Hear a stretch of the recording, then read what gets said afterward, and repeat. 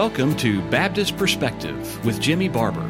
Whether you're listening while driving home from work, sitting with a hot cup of coffee, or making dinner, we hope this podcast will be thought-provoking and edifying. Now, here with today's episode is Jimmy Barber. Like all of the other ways and works of God, why God allowed man to fall is incomprehensible. God could have created man as he did with the elect angels by keeping him from falling.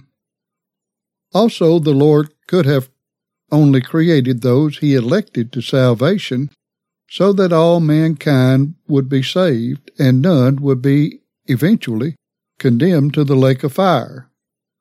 Equally, God could have only created elect angels, see 1 Timothy 5:21, and not others that would be cast into the lake of fire with the non-elect. While theologians have supplied their reasons or answers to such questions, in reality the answer lies in the depths of the wisdom and knowledge of God. As with all things, we can only say what the Scriptures reveal. It cannot be quoted too much and must be continually remembered. The secret things belong unto the Lord our God, but those things which are revealed belong unto us and to our children forever, that we may do all the words of this law. Deuteronomy 29:29. All too often man seeks to know or explain the secret things of God instead of doing what the Scriptures declare unto us and to our children forever.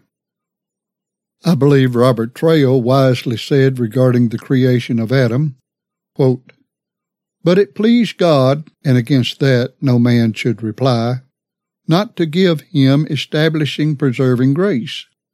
It seemed fit to God that establishing grace should only be dispensed in and by Jesus Christ, who was to restore fallen man and to be the head of a new and better covenant, of which Christ is mediator, which was established upon better promises." Hebrews 8:6. That's from Volume 2, page 289 of the works of Robert Traill.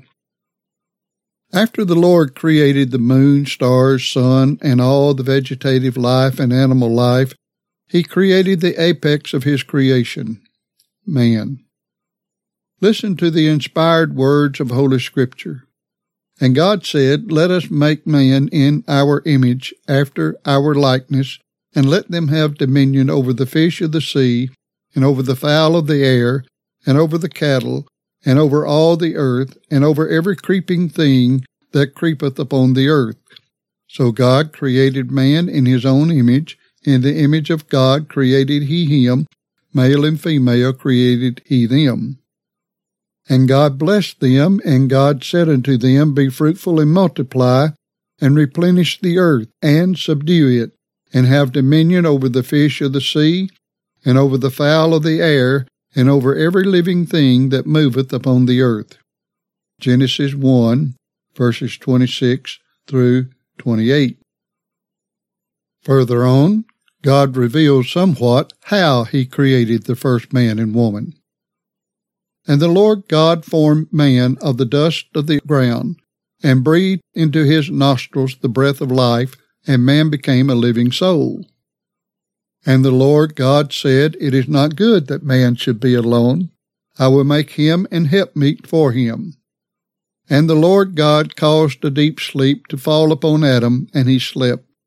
And he took one of his ribs, and closed up the flesh instead thereof. And the rib, which the Lord God had taken from man, made he a woman, and brought her unto the man. And Adam said, This is now bone of my bones, and flesh of my flesh. She shall be called woman, because she was taken out of man. Therefore shall a man leave his father and his mother, and shall cleave unto his wife, and they shall be one flesh." Genesis 2:7, 18, 21 through 24. God created everything very good. Genesis 1:31. Man was placed in a garden called Eden, and was given the command to dress and keep it. Genesis 2:15. Furthermore, the Lord told him that he could eat of everything in the garden except of the tree of the knowledge of good and evil, for in the day that he ate of it he would surely die. Genesis 2, verses 16-17. Some have suggested that if Adam had lived long enough, he would have attained eternal life.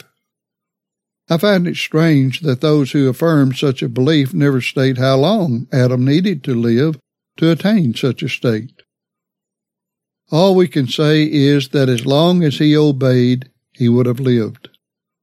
There is no hint that if he or Eve lived so many years that either or both would have achieved eternal life. In reality, it is futile to suppose or infer what would have happened in the future, because we know that he disobeyed the Lord and ate of the forbidden fruit. Allow me to digress shortly and say that the forbidden fruit was not an apple, as have been suggested by so many for many years. The question might be raised, if not an apple, then what was it? It was the fruit of the tree of the knowledge of good and evil. Genesis 2:9 and 17. No, we do not, as far as we know, have such a tree today, but that does not mean that it did not exist. Just as there were dinosaurs and other creatures and plants that do not exist today, does not mean that they did not exist prior to the flood.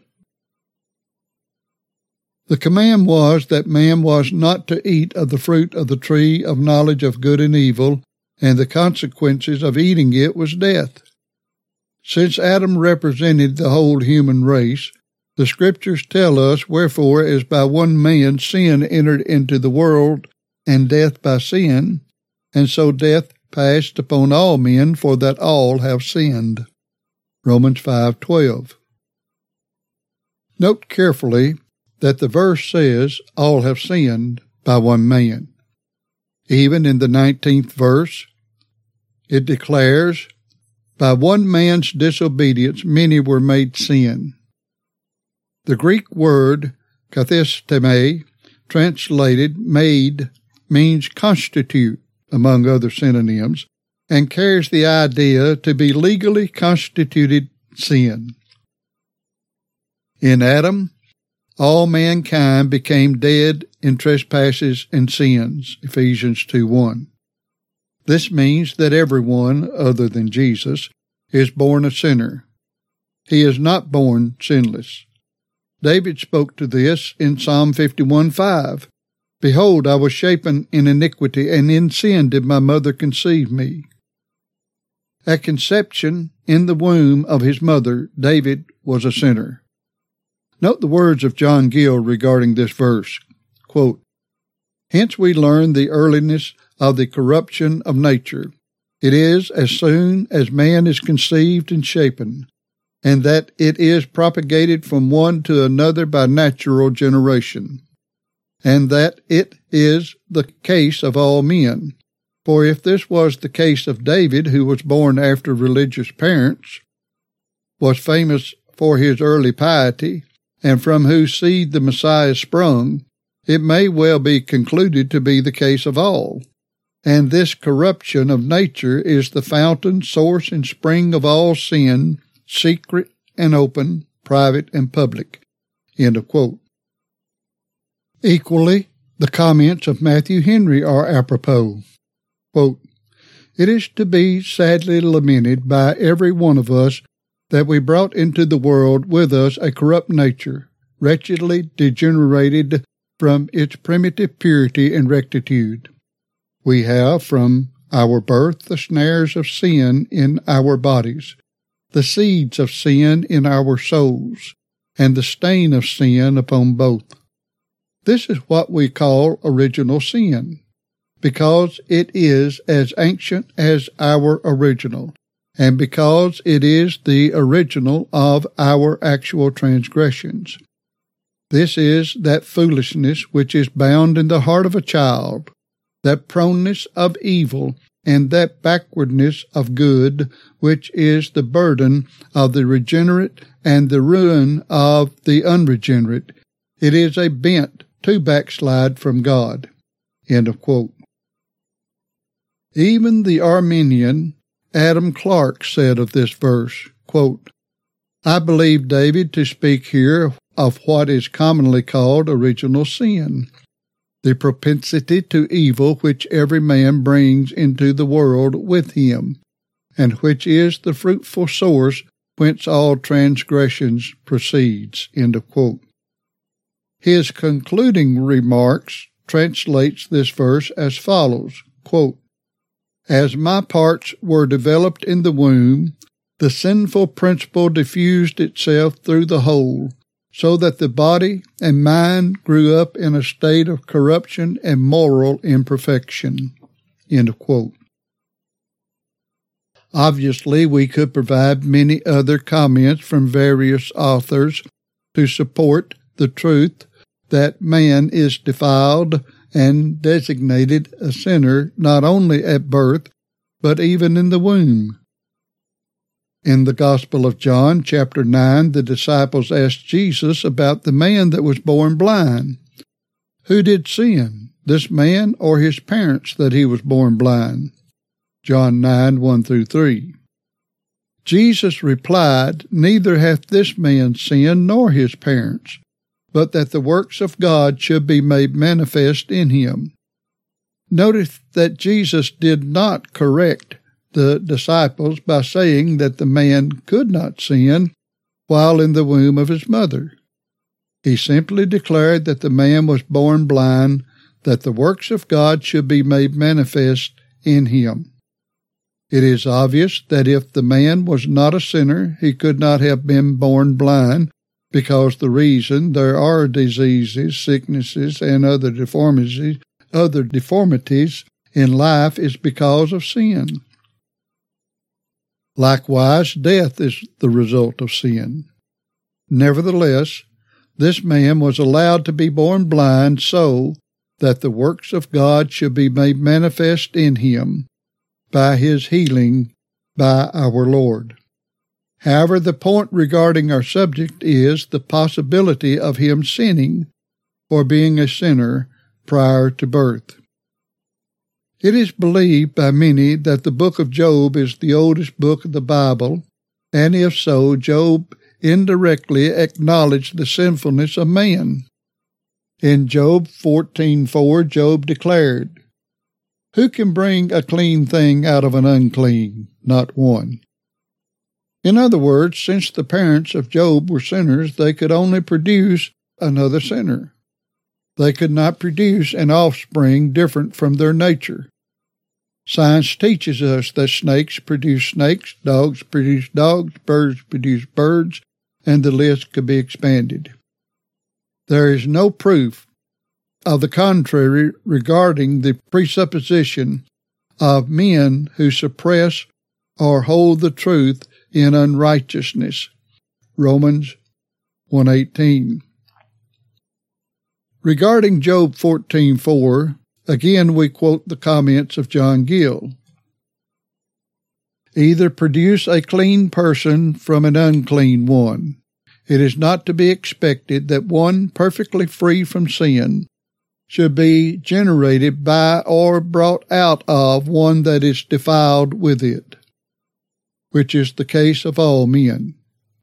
The first man, though made upright, sinned, and by sinning defiled himself, and all human nature in him, and so those that immediately descended from him were polluted likewise, and so on in all generations, every man being conceived and shapen in iniquity, so that it is not possible that man that is born of woman, sinful and unclean, should be clean himself or be free from sin, by which it is manifest that the sinfulness of human nature is unavoidable.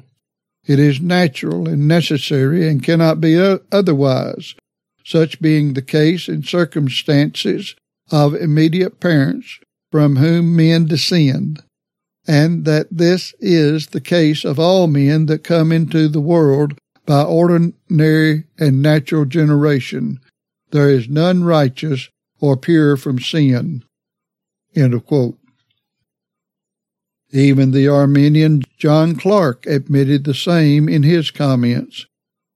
Quote, "The text refers to man's original and corrupt nature. Every man that is born into the world comes into it in a corrupt or sinful state. This is called original sin, and is derived from fallen Adam, who is the stock to the utmost ramifications of the human family. Not one human spirit is born into the world without this corruption of nature. All are impure and unholy, and from this principle of depravity, all transgression is produced, and from this corruption of nature, God alone can save." End of quote. It is clear to honest men that according to the Scriptures, man fell in the Garden of Eden, and all mankind, being represented in Adam, sinned in him. Romans 5:12. Our time is up for today. The Lord willing, we will have more to say regarding this subject in our next podcast. Farewell. Thank you for listening to today's edition of Baptist Perspective. We archive our episodes so you can go back anytime and listen again. Do you have a question about something you've heard, or just want to let us know you're listening? Visit us at baptistperspective.wordpress.com. That's baptistperspective.wordpress.com. Thanks again for listening.